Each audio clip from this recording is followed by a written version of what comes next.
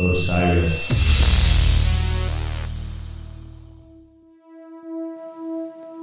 This is Dark Blue. My name is Jeff Rickley.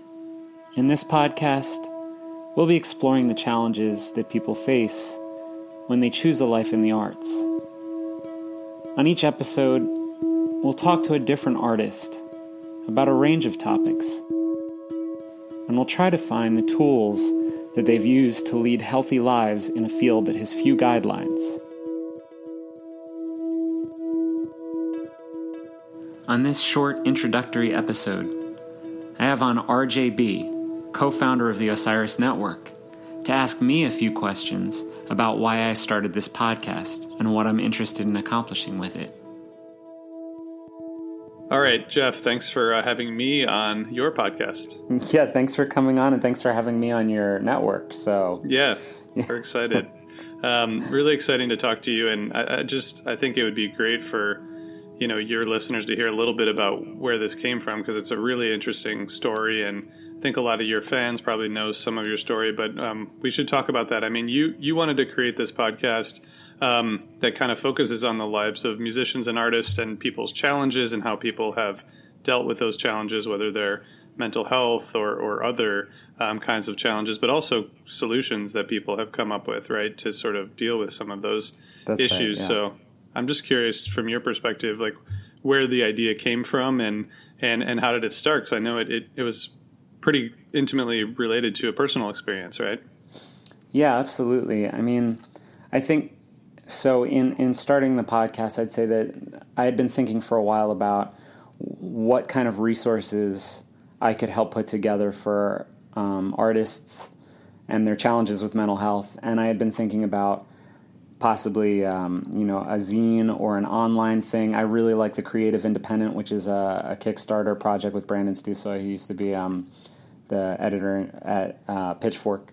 I started seeing different resources and what the potentials were for those different resources. For a while, I just thought maybe I would do kind of like a consulting type thing where I would help artists out. But that even, there's sort of a barrier to entry. Like you have to be able to afford it, and you have to be confident enough to call yourself an artist. And actually, I realized that a lot of the reason that I wanted to put this resource together was for myself and for my friends. And so it was more an act of exploration than it is about being any kind of a expert on things.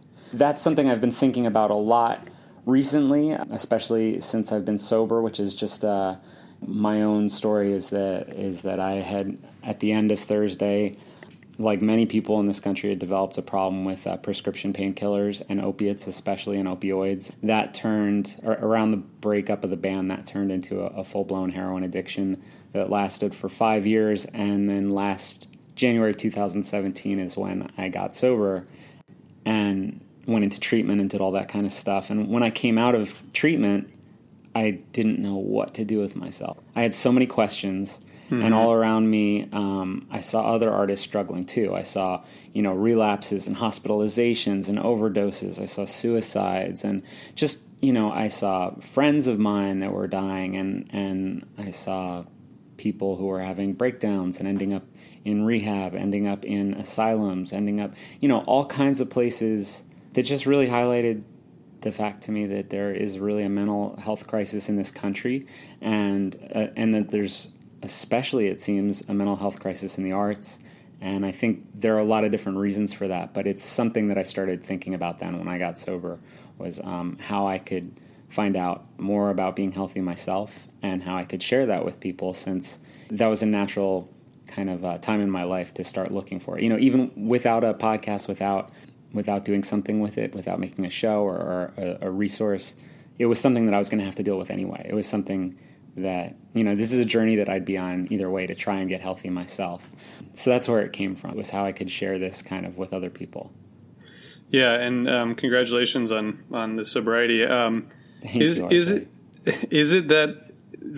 something that, it does seem to me like something that especially affects the arts? I know you said there are many reasons, and I know you're going to get into some of that in your podcast, but sure, from your own experience, I mean, is part of that just being sort of on the road and exposed to fame and things that normal people, regular people wouldn't be exposed to, or is it something about the mentality of an artist, do you think?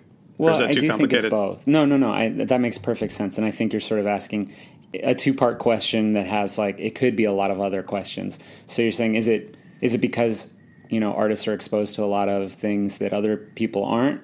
Or is it because there's something that the artist brings with them into it that's maybe a susceptibility to mental health crises and stuff like that? I definitely think it's both of those things and more. I know, first of all, one of the things that I cover with Chris Conley, the singer of Saves the Day, who's on one of the episodes this season, one of the things that we kept talking about was the fact that there is no guidebook for the arts. Mm-hmm. When you go into it, some people have the luxury of going to art school, and they'll learn a little bit about the fact that there's no map, but they still don't get a map with it. When I have a problem with one of my bandmates, I can't go to HR about it. There's no guide, and I've employed many people, and I don't have any idea what HR looks like when you're living with somebody on a tour bus, or what even the kind of best rules and regulations are.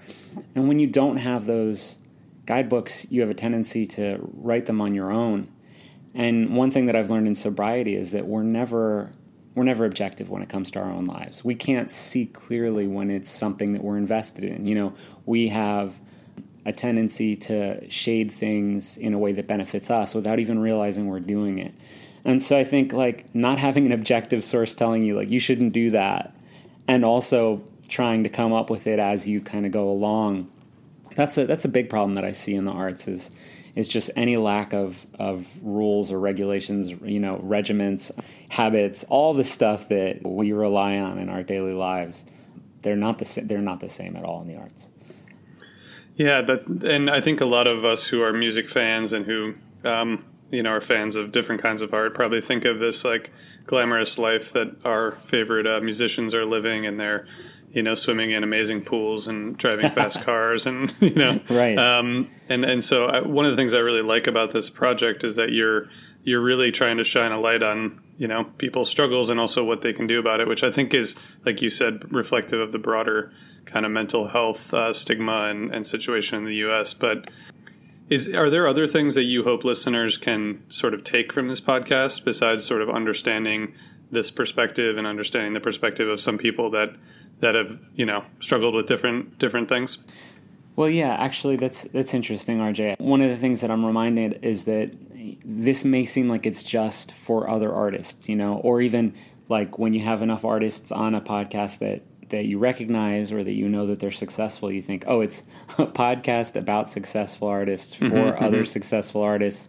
But first of all, I think just being in the arts at all is such a separate challenge that it's not just for successful artists. It's for anybody that aspires to make art at all or to have any kind of a life off the beaten path. But I also think, if you have an office job and you've never made art and you're not interested in making art, but maybe you like to consume art and you look up to some artists, I think there's a real tendency to, like you said, glamorize their lifestyle and say, why is it that I have these problems and all the people I look up to are doing great? They don't have these problems. Why is it just me?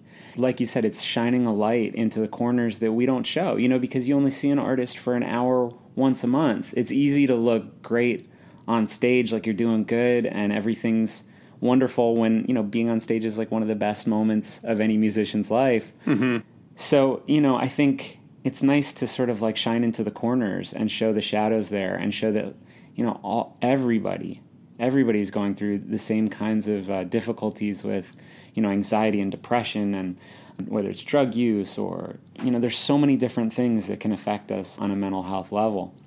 And it doesn't have to be a diagnosed illness either, or a condition. All of us struggle with mental health throughout our lives, and the modern condition or whatever is tough. We haven't adapted. Society's moving faster than our biology is. Anybody that maybe looks at artists and thinks that it's all fast cars and swimming pools, it'll be good for people to hear that almost none of us own cars or swimming pools at all. You know what I mean? So yeah. I don't think it's just for the arts. I think it's my window into this world that hasn't been especially easy in my world. Yeah. I've had the chance to listen to I think the first few episodes that your listeners will hear, and I think the people will really enjoy the conversations. What are you most excited about with regard to this project, the podcast?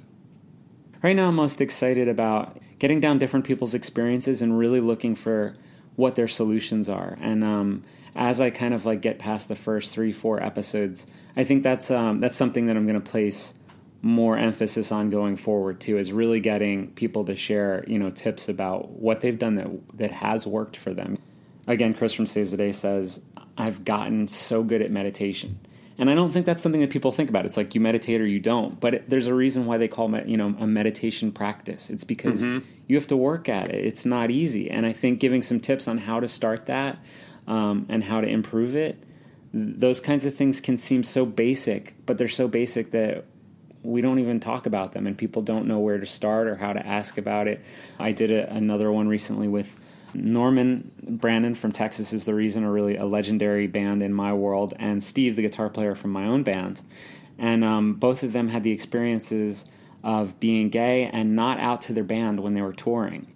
And so I think for anybody at home that's, maybe not sure how to tell people, or, are young and are coming up and are like, I don't want to tell my parents, I don't want to tell people, maybe there's a lot of different things that you could be nervous about telling people close to you.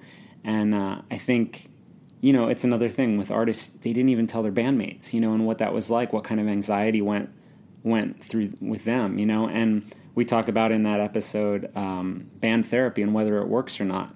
And one of the things that we talked about is how you can do group therapy with your friends in a very simple way, where you're not fixing each other, but you're checking in and looking after each other and being more open with each other. And I think that can really do wonders for relationships of all kinds. The more comfortable we get with talking to each other in an honest and open way, I think that can spread into all aspects of life. So little things, there are little things like that I want each episode to have something that you can take away and try, and you can say, that one's not for me, maybe the next one will have something.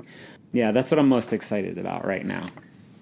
Yeah, I'm excited for you to be able to get feedback from your audience and hear from people who identify with some of the stuff you're communicating about, because I'm sure you'll hear from lots of people. So that's really exciting too, and rewarding. Yeah, and now that you say that, I almost never think about that. I never think about the feedback because I'm so in it right now, trying to get sort of like the first batch of episodes done. I kind of forgot anybody's going to hear it, but I'm so excited to hear from people, and I'm trying to figure out, now that you've mentioned it, how best to get feedback. Is it on socials? Is it, what we should build to get feedback from people? And I also want to find out, when I've made a mistake in talking to somebody, if I've gotten something wrong, or if I've just presented an issue in a way that people disagree with. Because, like I said, this is an exploration for me. This isn't me coming in as an authority. So I really can't wait to hear from people, when I've gotten something wrong, and I can revisit it with another guest and sort of like, really find out more people's perspectives on it. That's exciting for me. Yeah. The last question, I know you're sort of early in this, but have you learned, are there any big lessons from podcasting? I know some people probably think it's pretty easy. You just set up a microphone and start talking, but have you had any big lessons that you have learned already? Going into making the podcast, I thought I had a leg up because I understand microphones and mixers and compressors, and I know how to do all that stuff in a studio, so I was like, that's going to be easy. The audio part, at least I have that. I thought I'll have to learn how to be an interviewer, but the audio I have. This is the thing. I have audio in a controlled studio down, but going into places where there are noise floors and air conditioning and things that are out of my control, that in a studio would be chased down and we'd get rid of the noise. Now I have to deal with that kind of stuff, and it's just such a whole new world. So even learning the audio, I think the first couple episodes are a little bit rough. You've heard them; they're not like unlistenable, but I'm really excited I've made some not precautions, but I've put some things in place so that they'll be better sounding going forward. So yeah, it's been a real learning process, but I think there's something kind of nice in it too. The first ones have a sort of like raw, even the conversations get very raw because I'm not guiding people too much yet. I'm kind of learning how to do it as I go, and there's something nice about the kind of meandering, somebody breaks off and starts telling jokes instead of dealing with a mental health issue. And I think that's just, that's the beauty of hearing, some singer or some writer or a painter talking about mental health and then just kind of lapse into sort of like a bunch of comedy stuff that they think is related. I think that's really the beauty of a form like a podcast where there's kind of no rules. Yeah, well, I appreciate you having these, like bringing a lot of authenticity to the listeners and to the Osiris Network. So thanks for allowing us to sort of partner on it. I'm excited to see where this goes, and thanks for letting me interview you on your own podcast. It's been really fortuitous, meeting you through Tom in Thursday, and getting to hear about the kinds of shows that you do, and also getting to share what I'm doing with a whole different audience than I'd usually be exposed to, your listeners. So it's really cool. Thanks for having me, and thanks for being so supportive this whole time. I really like everybody that I've met from the Osiris crew. So cool. Yeah, we'll check in a couple months and see how it's going. Yeah, hopefully good. Hopefully it's not a disaster. No. This season on Dark Blue, we speak to Chris Connolly of the band Saves the Day about Taoism and the dark night of the soul. Even the Buddhist thing, it's like the first noble truth is suffering. Everyone's like, "Hello, I'm getting out of here." We speak to Norman Brannon of Texas Is the Reason and Steve Padula of my own band Thursday about band therapy and what it's like to tour with band members who don't know you're gay. Now that is different than saying we need therapy. So, yeah. And the reason being is because therapy maybe inspires or compels people to be honest and to say things they wouldn't say otherwise. And I don't always think that it's healthy to be 100% honest and to say all those things. I think that is, there are some things where you can keep to yourself. We speak to Dave Sherman, counselor of the Road to Rehab, about what it's like to counsel musicians and artists with substance abuse problems and anxiety. I grew up feeling like life was just too bright and I was just too sensitive and I needed a filter. I needed to turn the volume down on life. It was just terrifying. And that's when I discovered, vodka and all kinds of other things. And, when you get sober, you're still that same raw, open wound. Sure. And it's just, you look at some of the stuff people create their first year of sobriety and it's like, wow, this is amazing. Talk to Darcy Wilder about what it's like when your personal life and your fictional life become very close. I didn't realize what it would be like, because also people do that on the internet all the time. And so I had been doing that and exposing like a lot of myself without realizing who was paying attention. Mm-hmm. And then the weird thing about the book is because it is partially, like, it's editorialized, fictionalized, it's like technically fiction. And we speak to so many other artists about their experiences with mental health. I'm Jeff Rickley. This is Dark Blue. So if you're lucky enough to have an artist in your life, let them make art and shut the fuck up. Shut the fuck up.